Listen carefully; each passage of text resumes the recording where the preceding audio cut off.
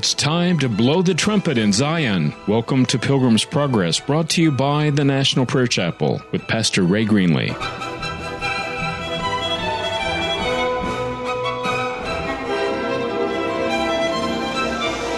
Today's broadcast is pre-recorded. The message the Lord has asked me to share with you is a two-part presentation entitled Preparation for Revival. Preparation for Revival. The Lord, as I share what you have shown me and taught me, I pray that you will bring unction to my words, that you will quicken my spirit, and that your Holy Spirit will prepare us for revival. And we will give you the honor and the praise and the glory, and we will say it was Jesus. Thank you, Almighty God. I pray in your holy name. Amen. Before we can begin to talk about the path of preparation for revival, we have to discount some myths, some false beliefs about the way revival comes. Number one, we cannot generate revival ourselves by increasing our religious activities. I know that from my own experience. Beginning to hold all-night prayer meeting sessions, beginning to spend many hours in meetings. I've gone that route. It did not produce revival. Revival cannot be produced by increasing our religious activity. It has to come from another source. Number two, we must accept that no man or woman of God, no matter how high their calling or heavy their anointing, can spark the fire of God among us. That revival is not going to come because I'm a great preacher and because I have the anointing of God on my life. If Charles Finney walked into this house tonight to preach to you, he would not bring revival. Revival comes from the Holy Ghost. Number three, we cannot look to great ministries. We may be impressed by their glossy advertising, by their national radio broadcasts, by their personality, but never yet has a national ministry brought revival to God's people. Never has the fame of a pastor produced revival. Number four, we cannot outwait God for his revival fire. In other words, we cannot say, this is not God's season for revival, therefore we must wait for God's season to come, and then revival will come. Revival is not something that God has planned on his calendar. Revival is a promise of God in response to a people who will walk a certain path. And if that path is walked, he will come among them with revival power, and the result will be many thousands swept into the kingdom of God. So it's not as though we're waiting for a date to occur, and at that date, God will pour out revival. And in the meantime, we just have to be patient and wait. If we're going to begin to be serious about a preparation for revival, we must begin with the first step understanding in our hearts, knowing in our minds that God is holy. Now, the normal word for holy is hagios in the Greek. And it simply means observing all of the commands of God, obeying the regulations of God, doing what we're supposed to be doing. And that's called holy in Scripture.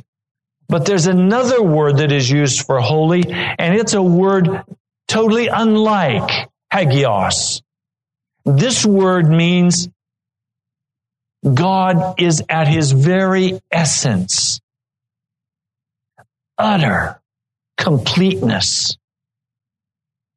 He is unlike us. He is unlike anything we will ever be. He is utterly righteous. He is utterly,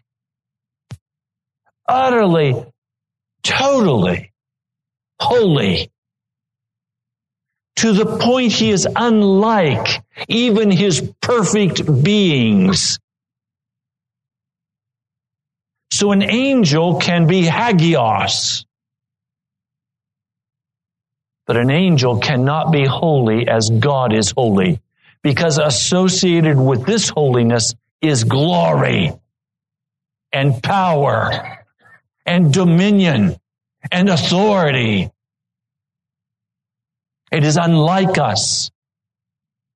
We are creatures created in the image of God. He is the brilliance of himself. We are but a shadow, a faint glimmering of who God is. He is the essence. So we have to begin any preparation for revival by recognizing that God is unlike us. He is holy. The text I would share with you is 1 Peter, the first chapter. And I'll begin reading for you in verse 14. This is 1 Peter, the first chapter, verse 14. As obedient children, do not conform to the evil desires you had when you lived in ignorance. But just as he who called you is holy, be holy in all you do. For it is written, be holy because I am holy. The path to revival requires, first of all, reformation. There has never been a revival without first having reformation. Reformation is a fancy word that means reform school. Reformation is a looking at the reality of what's happening in our lives and making a decision we can't walk that way anymore, and changing the way we walk. Reforming. In other words, to be put in a reform school where we are disciplined, where we are structured, where we have a get up time and a go to bed time, where we're no longer in charge of our own schedules. We're no longer in charge of activities of our own. We are now in reform school. We are under the discipline of those who are going to conform us to the pattern we're supposed to follow. The National Prayer Chapel, if you please, is first and foremost a reform school. That accounts for why we are so small. Because there are not many who are willing to submit to the reforming process. As you can probably testify, it is painful. It is painful. But it's necessary. This reform process has to go forward in our hearts. And as the reform process goes forth in our hearts, we become like the one who is reforming us. The reform school gets into the deepest parts of our personal lives. It's not a program we attend. It's a process we begin to engage in. So in other words, it's going to influence and cause you to begin to have family meals together. It's going to cause the whole family structure to be altered. It's going to cause you to begin to have worship with your children every evening before they go to bed. It's going to cause you to begin to set up time when they read the scriptures together with you. It's going to cause you to become, as my wife says, Pete and repeat. Pete and repeat. It means you're going to do over and over and over and over until they become natural habits in your life, those things which God has called you to do. And those things which are of the world are going to be broken from your hearts by the grace of Jesus. And part of the process that's necessary for us to go through is that breaking and restructuring down to the smallest part of our family's life. The kind of food we eat, the kind of food we don't eat, the way we exercise, the way we spend time with each other, the way we cut off constantly going after the ways of the world and feasting on the things of darkness. It's going to cause a total reformation in our lives. And as that reformation is achieved, we are preparing then a path for revival. Tonight I'm going to go through an Old Testament example of revival. One that did not take. But the process was correct. On Sunday, we're going to go through step by step Jesus' outline for revival. So let's go now to the Old Testament and let's walk step by step through the process as outlined in the book of Kings for revival to take place. It begins with judgment. Revival always begins with a word that is spoken into our hearts that convicts us of our sin and causes us to respond in some manner. And that word that came to Elijah's heart that he walked in and spoke to King Ahab was, it's not going to rain in this land again until I tell you. It's not going to rain. In other words, all Holy Spirit power is being withdrawn. You are under the wrath of God. There is judgment upon this nation. You're going to go hungry.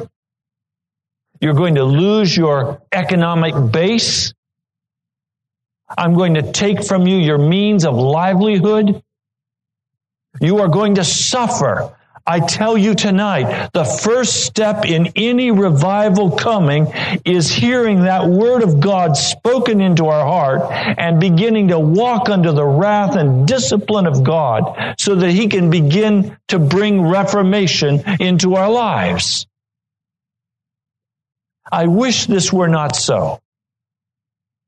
I wish it were possible for us to say, let's hold prayer meetings 3 nights a week. No, let's do it 6 nights a week. No, let's do it 7 nights a week and revival will come. A bunch of us would do it. If prayer meetings 7 nights a week will bring revival, let's do it. But prayer meetings 10 nights a week won't do it. Rather, there has to be a judgment from God spoken over our lives. We have to sense the wrath of God on our lives. If we don't sense the wrath of God on our lives, there will be no revival. That's why I am forced by the Spirit to come and speak with you in such a manner. To cause that wrath to be seen and identified, to bring it to consciousness so that you can begin to see the sin in your own heart. Even as the Holy Spirit shows the sin in my heart. And then we begin to respond to that judgment. I want to tell you that the wrath of God even fell on Elijah. He was out beside that brook Cherith. He could not live in a house. He had no place to meet people. His ministry was totally cut and shattered. He was isolated, sitting by himself out beside a brook. Did not have a tent. Exposed to the elements. I could imagine that this man could have gone into a real pity party. Being fed by birds. Do you suspect the first day he pulled off the food where the bird's beak had been? This is not sanitary food. This is bird-delivered food. And he probably dropped it on the ground. And so now we have Elijah under the wrath of God, suffering with all the rest of the nation. I wonder if at some point Elijah didn't say to God, "Did I hear from you? Was that you, God?" And then the brook dried up. And God's word did not come to him until after the brook dried up. We want God to come to us before the brook dries up. Before the trouble comes, God, tell me what the deliverance is. No, he sat by the brook and every day he watched the stream lessen until finally there wasn't enough to give him a drink. Then the word of the Lord came to him. And then the Lord did not send him to a kindly widow of the children of Israel, but sent him to the land of Zarephath to a Gentile woman, Queen Jezebel's country. The wrath of God. He was outside of the land of the Lord God. He was away from Mount Zion. Now, please hear me and understand me tonight. You think you're suffering? Praise Jesus. It means you're under the wrath of God. It means he's reforming your life. It means he's bringing changes. And frankly, none of us change very easily. Usually there has to be enough pain inflicted before we will say, it'd be more comfortable if I just go ahead and change. The first step in preparation is a holy God who brings his wrath on his people to begin to reform them. Now, the accusation in chapter 18, verse 17 of King Ahab is that you troubler of Israel? Yeah. I have not made trouble for Israel. Elijah replied, but you and your father's family have. You have abandoned the Lord's commands and have followed the Baals. Now summon the people from all over Israel to meet me on Mount Carmel. Now please understand, the Lord is saying, I'm going to bring revival. I'm going to do it by lifting up my holiness. Do you think of the Holy Spirit as the happy Spirit? Do you think of the Holy Spirit as the Spirit of love? Do you think of the Holy Spirit as the Spirit of miracle, working power? Well, he's all of those things. But he is always first and foremost the Holy Spirit. And the Holy Spirit brings the judgment. He begins to bring wrath on our lives, to reform us. And then he begins to bring together people who will walk in this reform process together. And this is the word that the Lord would speak to us tonight in verse 21. Elijah went before the people and said, how long will you waver between two opinions? If the Lord is God, follow him. But if Baal is God, follow him. And tonight I have to come to you and say, how long will you waver between two opinions? I am not so ignorant as to suppose that the absence of the Spirit of God among us is just because God had some whim to not be faithful to his promise. We've not yet walked into revival because we've not yet walked into holiness as a congregation. Some of you, let me speak please to the husbands. Some of you husbands are much more concerned about keeping your wife happy than you are about keeping Jesus happy. Some of you are much more concerned about keeping your boss happy than you are about keeping Jesus happy. And tonight the Lord God of heaven is speaking clearly to our hearts and saying, how long will you waver between two opinions? If the Lord is God, follow him. But if Baal is God, follow him. Make the decision. And some of the rest of you, you're playing with sin on the side.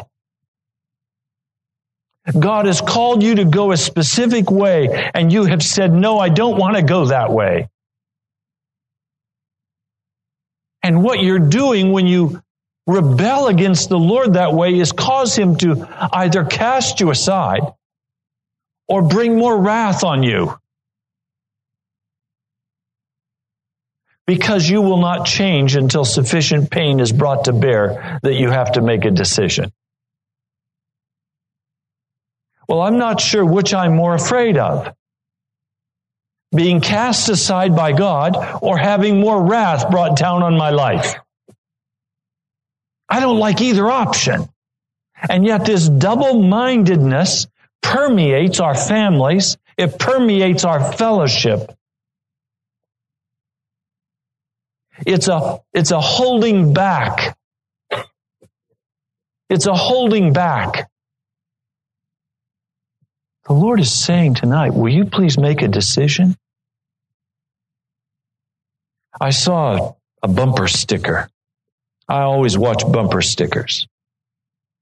The bumper sticker read, you can ride, but you've got to row. You can ride, but you've got to row. Or you remember the old Merle Haggard song, The Pink Cadillac? You can ride, but you got to pay. And so the Lord has asked us to come together as a body and to commit our hearts to a reforming process in preparation for revival.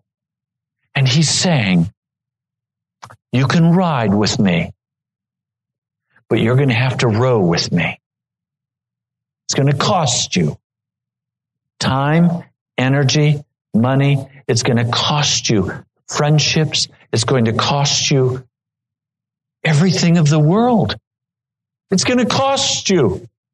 So count the cost carefully before you embark in the reformation process of the Holy Ghost. You know, one of the things it's cost me? It's cost me the privilege of getting an attitude against my wife. Can't do that anymore. The Lord will not tolerate me getting angry with Jan because she says something or does something that I don't particularly appreciate. The Holy Spirit will not allow me that privilege anymore. He instantly rebukes me now and says, lose it, Ray. Lose it, Ray. Drop it.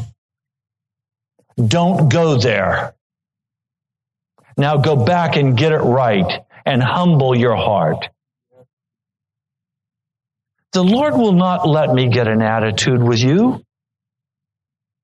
If one of you does something that I'm not particularly fond of, he will not allow me to just walk away and avoid the conflict. He won't let me just get in your face and say, no, he says, come and be like me with them. speak my word to them honestly, but with love and compassion and mercy. See, when we begin to enter into this reforming process, everything is broken down that we're used to, and a whole new deal is built up. A whole new way of life, a new way of using our time and our energy and our money. All of this is new, and it's of the Holy Ghost. So how long will you waver between two opinions? If the Lord is God, follow him. But if Baal is God, follow him. The people said nothing. But Elijah said, I'm the only one of the Lord's prophets left. But Baal has 450 prophets. Let them choose one for themselves, that is 2 bulls in verse 23. Let them cut it into pieces and put it on the wood, but don't set fire to it. I'll prepare the other bull and put it on the wood, but not set fire to it. Then you call on the name of your God, and I will call on the name of the Lord, and the God who answers by fire, he is God. Then all the people said, hey, what you say is good. Let's watch the contest between gods. You notice there was a total lack of conviction of sin. They've undergone 2 years of reform school, and there's still no conviction of sin. Elijah said to the prophets of Baal, choose one of the bulls and prepare it first. Since there's so many of you, call on the name of your God, but do not light the fire. So they took the bull given to them and prepared it, and they called on the name of Baal from morning till noon. Oh, Baal, answer us, they shouted. But there was no response. No one answered, and they danced around the altar they had made. And at noon, Elijah began to taunt them. Shout louder, he said. Surely he is a god. Perhaps he's in deep thought or busy or traveling. Maybe he's sleeping and must be awakened. We have tried so hard in the body of Christ to get revival the way the prophets of Baal go after revival. If we sing louder and we sing longer, if we pray longer, if we go to more meetings, then surely God is going to hear us and he's going to bring revival. God is not impressed by any of that stuff. Singing has a wonderful place in the church of Christ. Praying has a wonderful place in the church of Christ. But religious activity does not bring revival. Reformation is the path of preparation for revival. Verse 28, so they shouted louder and slashed themselves with swords and spears, as was their custom, until their blood flowed. Midday passed, and they continued their frantic prophesying until the time for the evening sacrifice. But there was no response. No one answered. No one paid attention. Now, please hear me. At the National Prayer Chapel, the Lord has called us to this place for the specific reason of revival in Washington, D.C. That's why we're a church. That's what our name means, National Prayer Chapel. A praying group of people who are willing to go through the process of preparation for the outpoured power of the Holy Ghost. Many have come and many have left because they have no heart to go through the process. But let's be very clear about what that process is. It is not slashing ourselves with swords. It's not beating ourselves up. It's not condemning ourselves. The prophets of Baal slashed themselves and beat themselves, and there was no revival. So revival does not come by the beating up of oneself, self-condemnation. Revival does not come by holding longer and louder meetings. Revival comes by a process of reform, of reformation. Now, please watch step by step what the process of reformation was. First of all, it is the time for the evening sacrifice. In other words, there was a sacrifice to be offered at twilight. Now, in accordance with the Word of God, standing on the promises of God, the lamb is going to be offered. The blood is going to be shed. You're already catching where I'm going. Revival comes by the blood. Elijah said to all the people, "Come here to me." In other words, gather close. There are some things we have to do together, and it requires that we gather close, that we come together. He repaired the altar of the Lord. He did not clear off the altar of Baal, which was no doubt a much bigger, more imposing altar. He didn't say, let's bring in the hot music band. He didn't say, let's bring in a named speaker. Revival was not going to come by offering the sacrifice on the altar of Baal. The church today has said that the altar of God, broken down as it is, has no power. And so they've gone to the altar of Baal and they've said, at least when we're at the altar of Baal, we get the numbers. We get the body and the bucks and the bricks. So if we can't have the Holy Spirit, we'll at least have our success. But I must tell you, revival does not come at the altar of Baal. Even if you put on it the altar, the offering of the Lamb of God. Elijah could have used the altar of Baal. He could have slain the lamb on the altar of Baal, and God's fire would not have come. Now, he had a repair process. Now, please understand me. This is the process we're in right now. We are in the process of putting the stones in place at the National Prayer Chapel for the fire of God to come. That's the process we're in. In your personal family's life, I pray under the fear of God, you are stepping into those places of abiding that the Holy Spirit has called you to. You're walking in obedience in the little things, giving up the irritation of your heart, giving up the pride of your heart, stepping into that place of humility before God, either willingly or unwillingly. Reading your scriptures, praying, putting in place those stones in the altar of God so that the fire of God can come into your heart and into your life. When the altar is broken down, you have no place to offer the sacrifice. So the altar has to be built back. The foundation stones have to be replaced. Some of you in your marriage, you need to go back and repent one to another and replace the foundation stones in your marriage. Some of you in your marriages, there are certain topics you can't talk about because you get too mad if you talk about it. Those things you have to go back and talk about. And repent to one another for the stubbornness of your hearts, for the bitterness of your spirit, and say, honey, I'm sorry. We can talk about it. And you've got to begin making a vow one to another. There isn't anything we won't talk together about.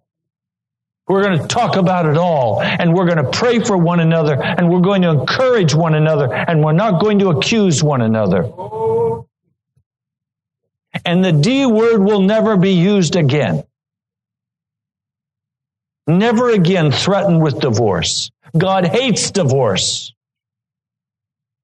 It's not an option. It's not an option. If I were to say to Jan in a bitter argument, I want a divorce, I can tell you right now what she would do because we've already talked it through. She'd go downstairs and get a suitcase and start packing me. Start packing me. Because divorce is not an option between us. And if the nuclear word is used, we mean it. It's over. And it means we have turned against the living God of heaven. We have fled from his mercy. And we have asked for the wrath of God to fall upon us in eternal judgment. We will not walk that way. We will not play with that word. When you make a decision that you are going to follow Jesus, you're not going to bend one way and the next way and blow with the wind. You're going to walk straight ahead. You begin to rebuild the altar of your life and in your church. And you begin to put in place stones that are not again to be moved. And so you settle certain things. No longer in our family will we ever cut each other down, even in joking. No longer will we in any way belittle one another. Always will preserve the dignity of our spouse. No longer will we belittle the children. We will hold a firm line and a firm hand with great love and great mercy. It's not a child-centered home. It's a Jesus-centered home. It means you begin to put in place all of those stones of reformation that God has asked you to build into your family because the fire of God's going to come on your family. He said, come close. He begins to repair the altar of the Lord, which was in ruins. He takes 12 stones, one for each of the tribes descended from Jacob. You notice it does not say descended from Israel. Descended from the heel grabber, because which of us is not a heel grabber? To whom the word of the Lord has come, saying, your name shall be Israel. In other words, you come out of Jacob. Husbands, which of you didn't marry your wife grabbing for everything you could grab for? You wanted your wife to do it your way. You wanted to go about doing your own deal and have your sweetie follow you and pick up all the dirt. But in the Lord, it doesn't work that way. Which of us has not walked in such a manner that we thought we could have it all our way? And the word of the Lord comes to us and rebukes our heart and says, leave that way of Jacob alone and become Israel. Become an overcomer. With the stones, he built an altar in the name of the Lord. He dug a trench around it, large enough to hold 2 seahs of seed. He arranged the wood. He cut the bull into pieces. He laid it on the wood. And then he said to them, fill 4 large jars with water and pour it on the offering and on the wood. Do it again, he said. They did it again. Do it a 3rd time, he ordered. They did it the 3rd time. The water ran down around the altar, even filled the trench. At the time of sacrifice, the prophet Elijah stepped forward and prayed. Now, wait a minute. I want you to get this. After we've done everything we can do to obey the Holy Spirit in reforming our families, revival has not come yet. I mean, it would seem that we could say, okay, God, I'm ready. I did my part. Now you have to do your part. That's not how God works. But I do want to show you how God works. Now, with a simple prayer of belief, trusting in the blood that is shed, Elijah begins to pray. He doesn't begin to slash himself. He doesn't begin to dance. Doesn't begin to sing. Now he simply begins to pray. A short prayer. Verse 36. The time of sacrifice, the prophet Elijah stepped forward and prayed, O Lord, God of Abraham, Isaac, and Israel. Let it be known today that you are God in Israel, that I am your servant and have done all these things at your command. Answer me, O Lord, answer me, so that these people will know that you, O Lord, are God, and that you are turning their hearts back again. Then the fire of the Lord fell. I want you to hear clearly this in your heart. There is a work that you must do in cooperation with the Holy Spirit. It is a work of reformation. It is reform school. It must be carried out with diligence in your family and in your personal life. It is done under the judgment and wrath of God, but it is also done under the mercy of God, under the compassion of Jesus, under the long suffering.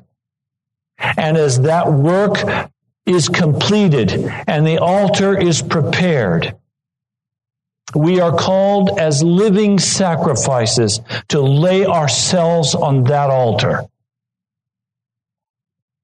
Now that is all we can do. And it's up to God to act.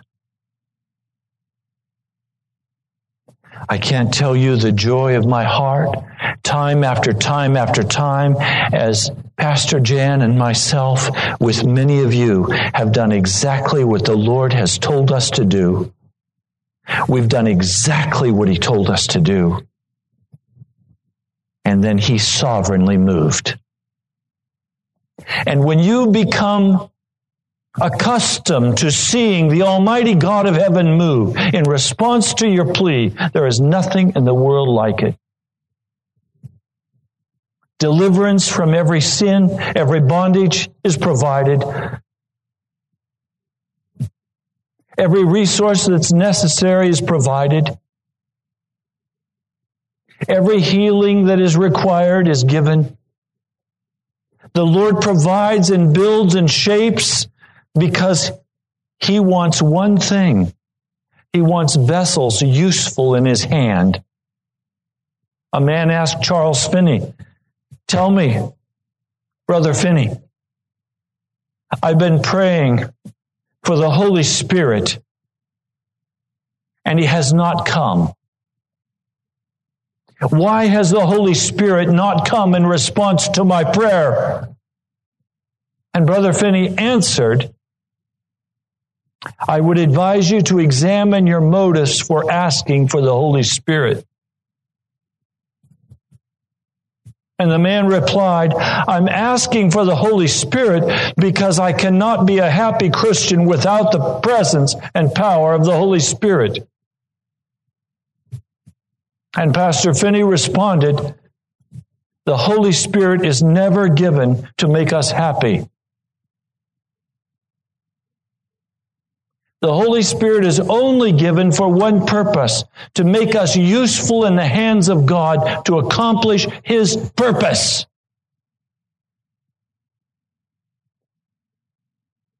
We don't use the Holy Spirit He is not a tool in our hands to be used to accomplish our purpose. We are used in His hand.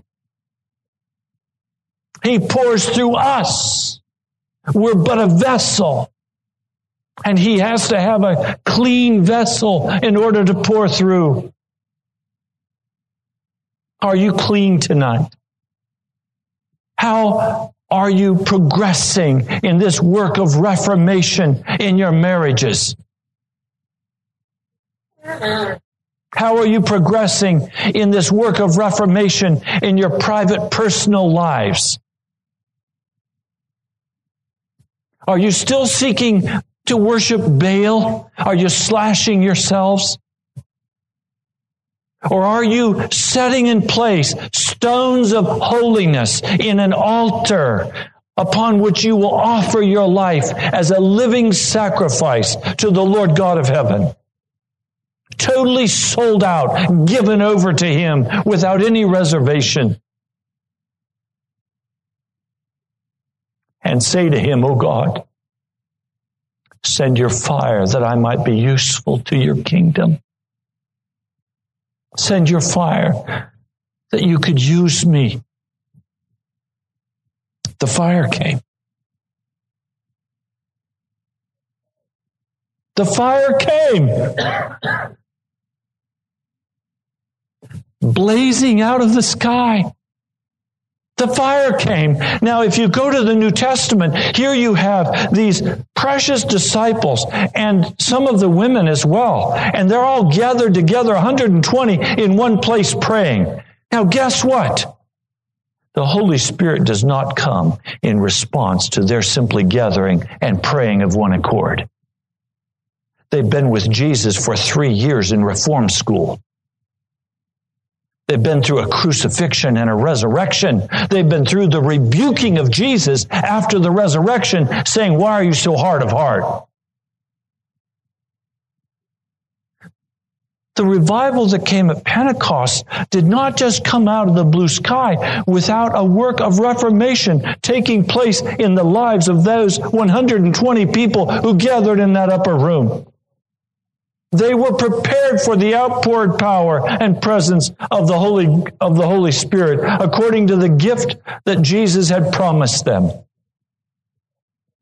So to expect the Holy Spirit to come and just suddenly transform us is a fairy tale. It's not going to happen. Never has happened yet. It has always come in response to a few people who have been willing to reform their lives under the power and the authority of the Holy Ghost, and who have been willing to meet His requirements, who have then offered their lives as living sacrifices on that altar. And then the fires come. Then the fires come. So I have to ask you again the question I started with this evening. How long will you waver between two opinions? If the Lord is God, then follow Him. If Baal is God, then follow him. How long will you waver between these two opinions? The Lord God of heaven has called us to reform us, to make us in His image. But there are stones that have to be put in place in that altar. The joy is in the submitting to the Holy Spirit and standing in those places of abiding that He's asked us to step into. The pain of the journey of reformation is fighting against the pricks. All of you in this house have been yoked up with Jesus Christ. And so now when you think you want to run and get a Big Mac, you're fighting against the goad. You're supposed to be in the field walking with the big ox. And you're saying, no, I want to go do this. I want to go do that. And He's saying, I'm sorry, you're yoked in. That's no longer an option. So if you try to go do what you want to do under the wrath of God, you're going to suffer. But if you continue to walk simply by faith, Jesus says, my yoke is easy, my burden is light. So the Reform School process is a very simple, easy, joyous process, so long as we willingly submit and put in place in our lives those stones that the Lord Jesus has asked us to put in place. The pain comes in the disobedience and the rebellion and the indecision and the double-mindedness and trying to have it both ways. Are you willing to submit this to Jesus and walk it out day by day, step by step, knowing that He alone will deliver you? Now, please, Elijah had no way of making the fire fall. I'll say that again. Elijah had no way to make the fire fall. He had to stand by faith that the fire would fall. He prepared the altar. He put in place the stones of revival, of reformation. He put all of that in place. He offered that lamb as a symbol of Jesus Christ. The blood was shed. And then he had to wait on God. Let's be very honest tonight. As soon as the fire fell, the crowd said, the Lord, He is God, the Lord, He is God. But no one repented for their sins. They just liked the fireworks. And then Ahab went off to eat and drink and have a picnic when he should have been having a prayer meeting with his people. He should have been with his hands lifted up to the heavens, weeping and repenting before God for His people. He had no heart for revival. And the revival was over. The shortest revival in Scripture. God is going to bring revival. Will you say, wow, look at the people. Look at the healings. Wow. And then go have a picnic? Or will you have accomplished the work of reformation in your life so that you can be useful in the hand of God for what He wants to accomplish? Let's pray. Almighty God, I thank You for the famine You've brought upon us. I thank You that You would expose each of our hearts so clearly that we could not hide in a crowd. And I pray now, Almighty God, that this work of reformation will be completed in each family, in each marriage, and in each person who comes to this house. You've been listening to Pilgrim's Progress. I'm Ray Greenley, pastor of the National Prayer Chapel. Come visit us. I love you, my brother, my sister. I'll talk to you soon. With great joy, now unto Him who is able to keep you from falling and to present you blameless before the presence of His glory.